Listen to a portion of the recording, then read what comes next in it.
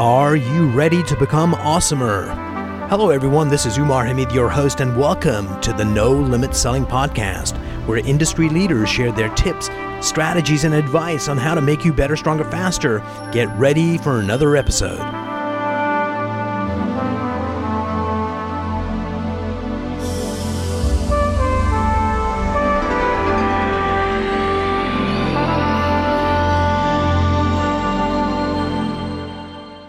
Today I'm privileged to have Harry Florio here joining me today. He's one of the big enchiladas in HR at CQ. Welcome to the program. Thank you, Mar. Glad to be here. The reason I'm excited to have this conversation with you is, we have leaders that are visionary that know where they want to take the organization. We have people in management wanting to make this happen. We've got people on the front lines, doing their best. But oftentimes everything gets disaligned because there's people involved, and the people that make everybody align is HR. And so this is going to be an exciting conversation. Well, thank you. I'm glad to hear you have the level of confidence in the HR practitioners to help bring it all together. And what's kind of interesting is when I talk to organizations, the perception they have of HR, I'm not sure you've heard anything like this before, but sometimes people say they're the people that say no. Yes, we hear that all too often. And they work for the man. Yes. You're here for management. And the reality is quite different. What's the reality for you? Yeah, the reality is, it's not about picking sides. It's really about making sure that we are serving as consultants to help the organization be as successful as it can be to deliver on its social purpose through its people, right? And often what happens is the dynamics of human behavior, convolute the ability to do that effectively, right? Where often then it does, perceptions are created, and it seems as if, HR is on the side of this person versus that person. And it's not at all about that. It's really about trying to be objective, to ask, kind of deep dive questions to really better uncover what the root issue, what the root issues may be, right? And then serving as a consultant to help folks work through them. HR, just like sales, leadership, any aspect out there of groups of people, have A players, people that walk on water, do amazing things. Uh-huh.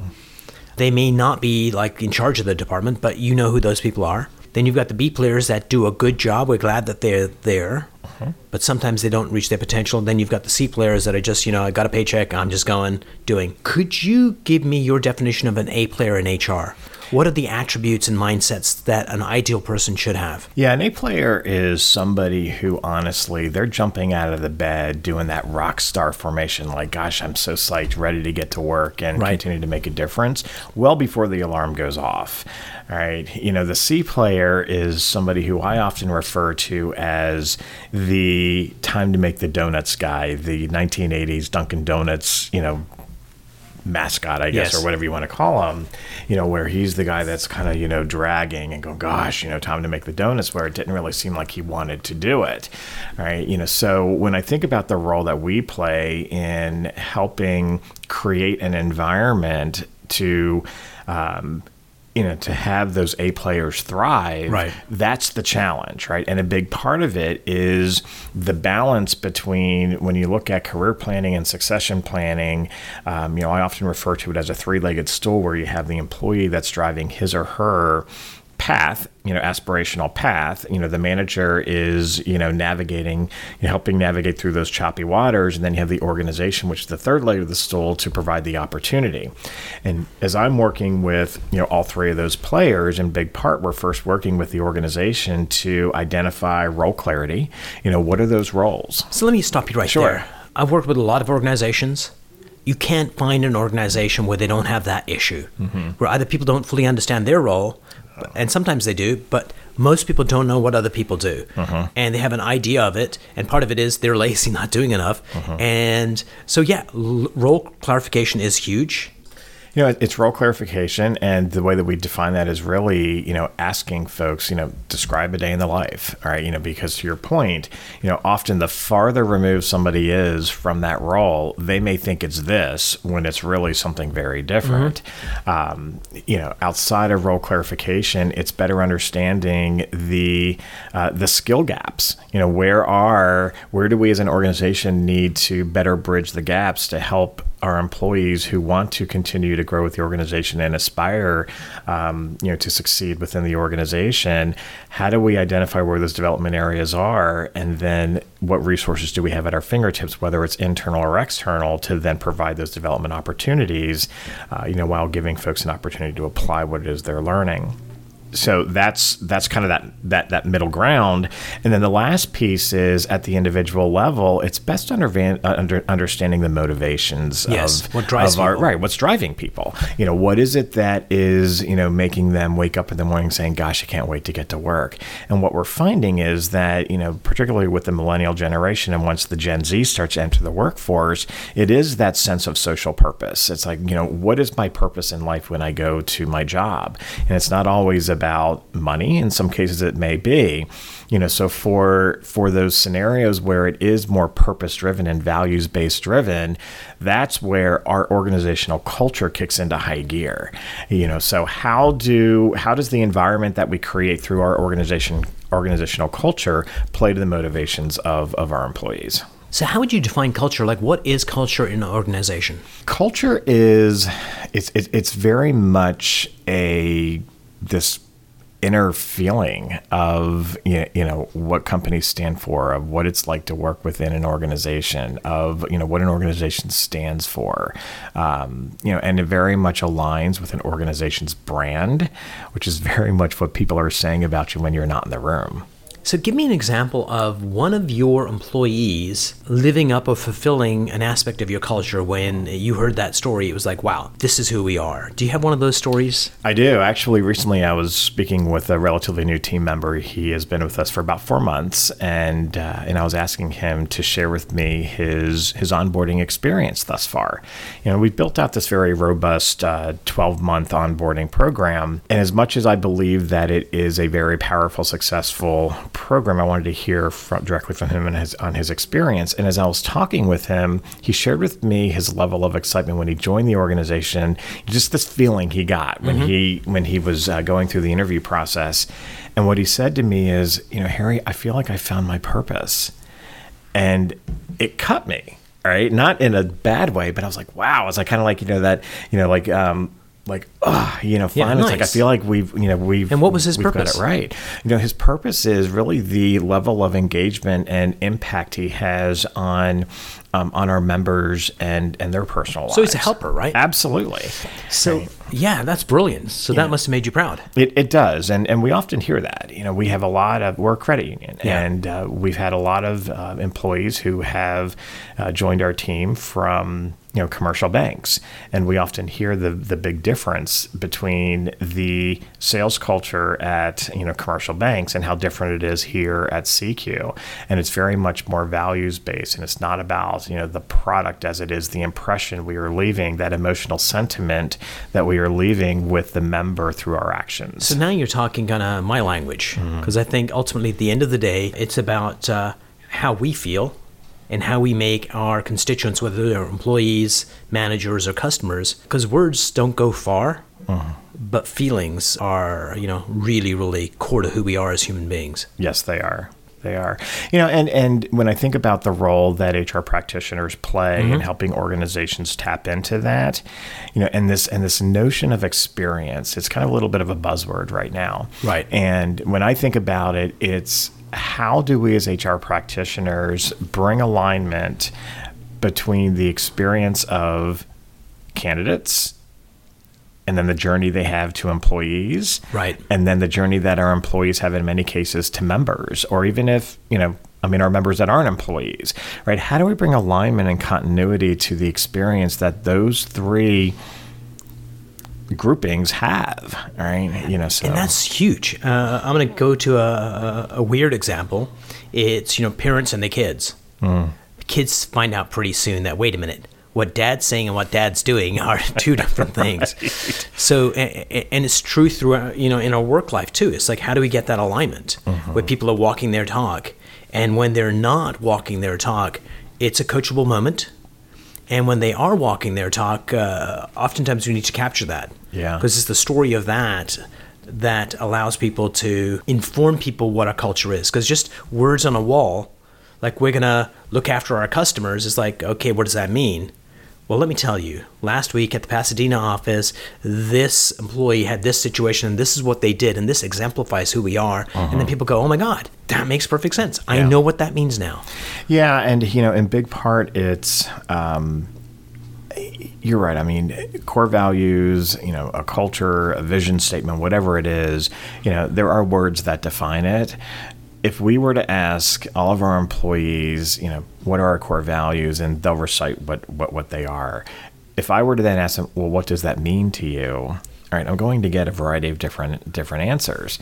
And when I think about, those coachable moments, and it's really, the impact of coachable moments, at those moments of truth for our employees, often the greatest impact we will have as coaches is being that courageous coach, right? There is such a thing as accountability, and you want to hold people accountable, but how can you do it in a way, through being a courageous coach where you're leaving the dignity and respect of the person intact, all right? A lot of people don't know what they don't know, and there's a way that we can be blunt and direct in providing those coachable opportunities, while not, kind of disengaging the person. So how do we get our employees to understand the intent?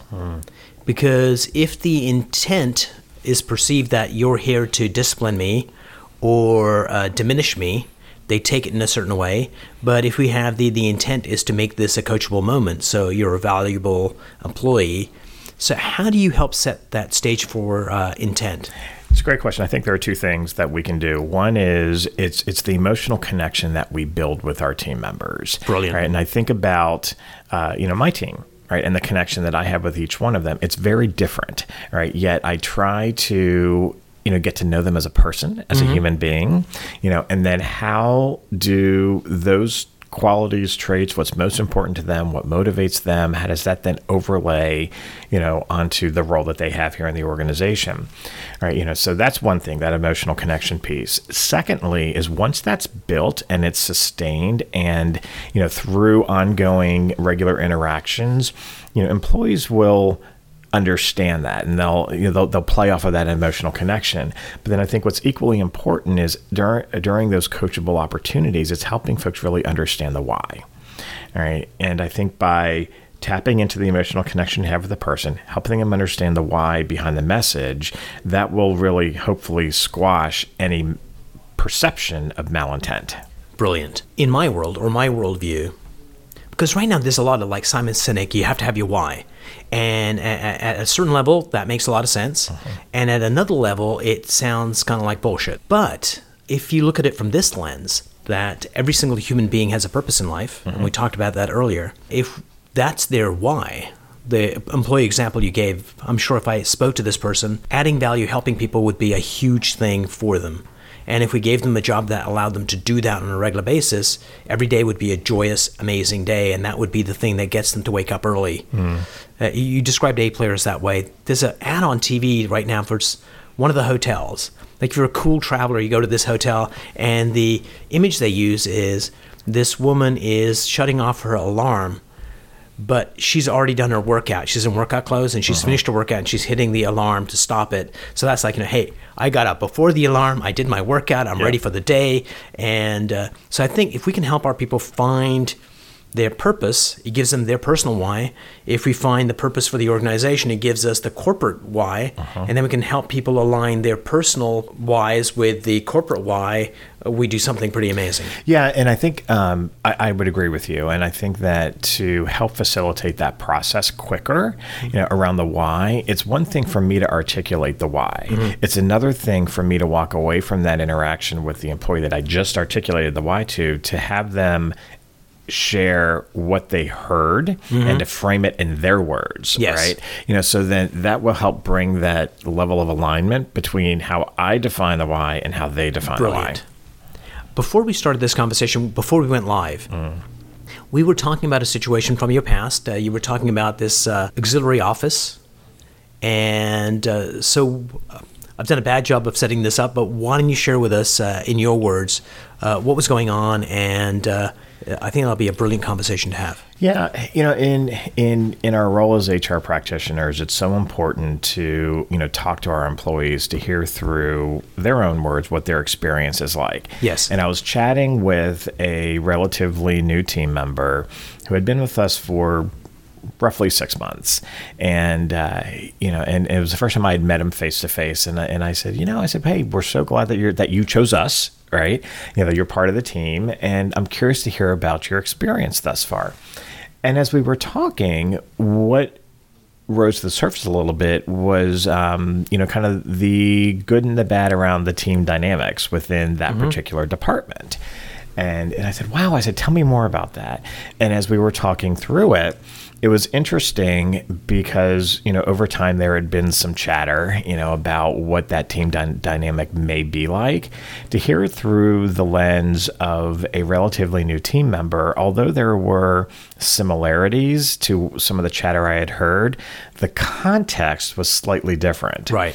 And I think that's really important because, again, as HR practitioners, we want to try to be as objective as possible to gather as many objective data points as we can to then provide that level of consultative guidance. So for me, I walked away from that discussion thinking, wow, I'm so glad that I had this conversation, and I started talking with more people within the department to get their perspective on, the team dynamics to figure out what is the elephant in the room that really needs to be addressed. Right. And then that's what we tackle, and that's what we can help them work through so they can then fix the dynamic of. Did you discover what the elephant was? I can't say with certainty, right? I think I have a little more clarity. Honestly, it's human behavior and dynamics, people perceiving things, people reading into things, and people not really talking to one another, they're assuming. It's a human need to be right. So we have this perception. And once we have that perception and we believe it to be true, then we're looking for data to validate it. And if there's any counter data, we ignore it or somehow rationalize it. Yeah. And I think that's the beauty of humans. And sometimes you get crazy people like Steve Jobs that thinks, hey, we can do this. And they only see the data that supports and they do amazing things. And then sometimes you have people that see the world a certain way, and no matter how much evidence comes up against it, they're going to stick with it, and it creates something quite ugly and awful. Yeah, and I chuckled when I was talking with this team member, and I said, gosh, in some way I feel like this team needs a marriage counselor. Right? Yeah. You need someone to come in and, call each other out on your crap, all right, and to try and work through it. And one of the questions I had asked this gentleman, I said, do you feel that this is redeemable? And he had said, I think it's redeemable. He said, what I'm not sure about is whether all of the players on the team want to try and redeem the situation. And I said, that's a very valid point, because if that want or that desire isn't there, all of this is going to be for naught. It goes back to that old shrink joke. How many shrinks does it take to change a light bulb? Only one, but the bulb has to want to change. Correct. Yeah. What you're discussing here, this dynamic, you could go back to 4000 BC. There's going to be some pharaoh with some lieutenant talking about his team and his area saying, man, those frickin' people, why can't they just get along? Right. So, and I suspect another 2,000 years from now, we're going to have cooler toys and telepathy, and we'll still be discussing the same kind of human experience. Yeah. Yeah. I mean, the reality is, the human behavior will always kick in, and there will always be differences, right? I mean, that we're just not meant to be similar in all regards, right? That's kind of the beauty of human behavior. Yes. Right. So that kind of speaks to the element of diversity, right? So we're all different in our own way. I think the key to that is, how do we best uncover the strengths at the individual person level to then say, okay, if we're able to identify, Umar's strengths, Harry's strengths, Johnny's strengths, Jane's strengths, right? And then the group understands what those strengths are. They can then play to those strengths, so the team is then successful and stronger. Brilliant. Right? Versus tapping into the, negative perceptions and all the naysayers and, just kind of all the nonsense that human behavior tends to bubble up. Before we part company, Can you tell me about a particular person you were helping at CQ that you helped them get an epiphany that allowed them to get up to the next level? Yeah, I want to think a little bit about somebody who's actually on my team today. And I often joke around with her that we have this love-hate relationship. Mm-hmm. And yesterday when I was talking with her, what I learned is that kind of rubbed her the wrong way. Because she's thinking, oh my gosh, he doesn't like me. And I said, no, it's not that at all, right? And, often I think folks talk about this love-hate thing where it's, at those points of contention, yes, right? Those points of disagreement, I think as much as I know myself well enough to know that I don't necessarily enjoy confrontation, mm-hmm, yet what I've learned from this particular team member and what I hope she's learned from me is that through those points of disagreement and contention, something amazing happened. Absolutely. We have been able, like that light bulb has gone off for both of us where we better understood perhaps a need at the organizational level, a need at, how we may need to reframe a strategy, a need in how we can, modify our process to be less transactional and more values-based. And as a result, this particular team member has really, carved out her role to be solely dedicated on how we are sourcing our talent differently into the organization. And that's been huge for us. And I think if you've got a team and there isn't conflict, then you have a really bad team. Uh-huh. And by conflict, what I want for teams is to be civil, but not to be polite. And by polite, I mean, a good person wouldn't say a bad thing, or I'll hold it in, or I'll talk to Harry after the meeting and tell him what I really think. Uh-huh. All that stuff is cancer. But if you can have people and say, Harry, I don't agree, here's why, and we have that discussion, it makes the team stronger and you get forward progress faster. Yeah, and I would agree. I mean, conflict is going to happen, right? I think conflict will help the team continue to evolve and change. Or you get groupthink. Yeah. What I try to keep in mind, and by no means am I perfect and do I always do this well, it's not so much what we say to folks. It's not even how we go about saying it, but more importantly, it's how what we just said to them, how it left them feeling. All right. So trying to keep that in mind as we're working through those, points of contention and disagreement, we don't have to see eye to eye. We can agree to disagree on this. All right. But what we need to come to consensus on is how we move forward. All right. So my highest wish for teams is that people have the strength to speak the truth. Because a lot of organizations, a lot of teams, people do not speak the truth because, I'll be seen as the nail that's higher than the others. I'm going to get hammered or I'll get fired or what's the point, the complacency. The second one is people have the courage to hear that. Because oftentimes as soon as they start hearing it, they go defensive. Whereas what we need people to go is, explain to me what you're seeing. Because oftentimes it's just a perspective thing.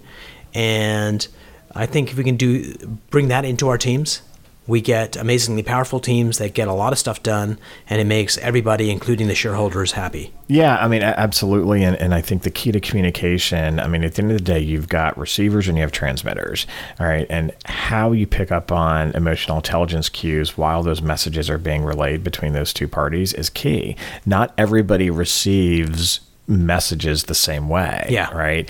Based on their experiences. So, I'll use myself. I mean, I'm open to hearing that, the way that I go about doing things may not always be the best way to do it.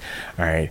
Sometimes I don't respond well to direct feedback. Right. Right. But I respond well to feedback. All right. So I think my point is that as we're thinking about, how to be that courageous coach and, how to share feedback and work through those points of contention, it's understanding, how those individuals best receive those messages and then trying to cater your message in that way, right? You can still deliver and drive your point home, right? And be direct in it, right? Without that person walking away, feeling a certain way that you didn't intend them to feel. And it goes back to the start of this conversation. It's all about relationships and understanding who's on the other side and how can you best position what you're about to say so they get it. Because communications is 100% my responsibility if I want you to get my message.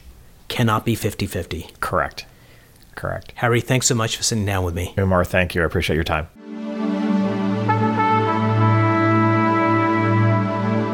If you enjoyed this episode, please go to iTunes and leave a 5-star rating. And if you're looking for more tools, go to my website at nolimitselling.com. I've got a free mind training course there that's going to teach you some insights from the world of neuro-linguistic programming, and that is the fastest way to get better results.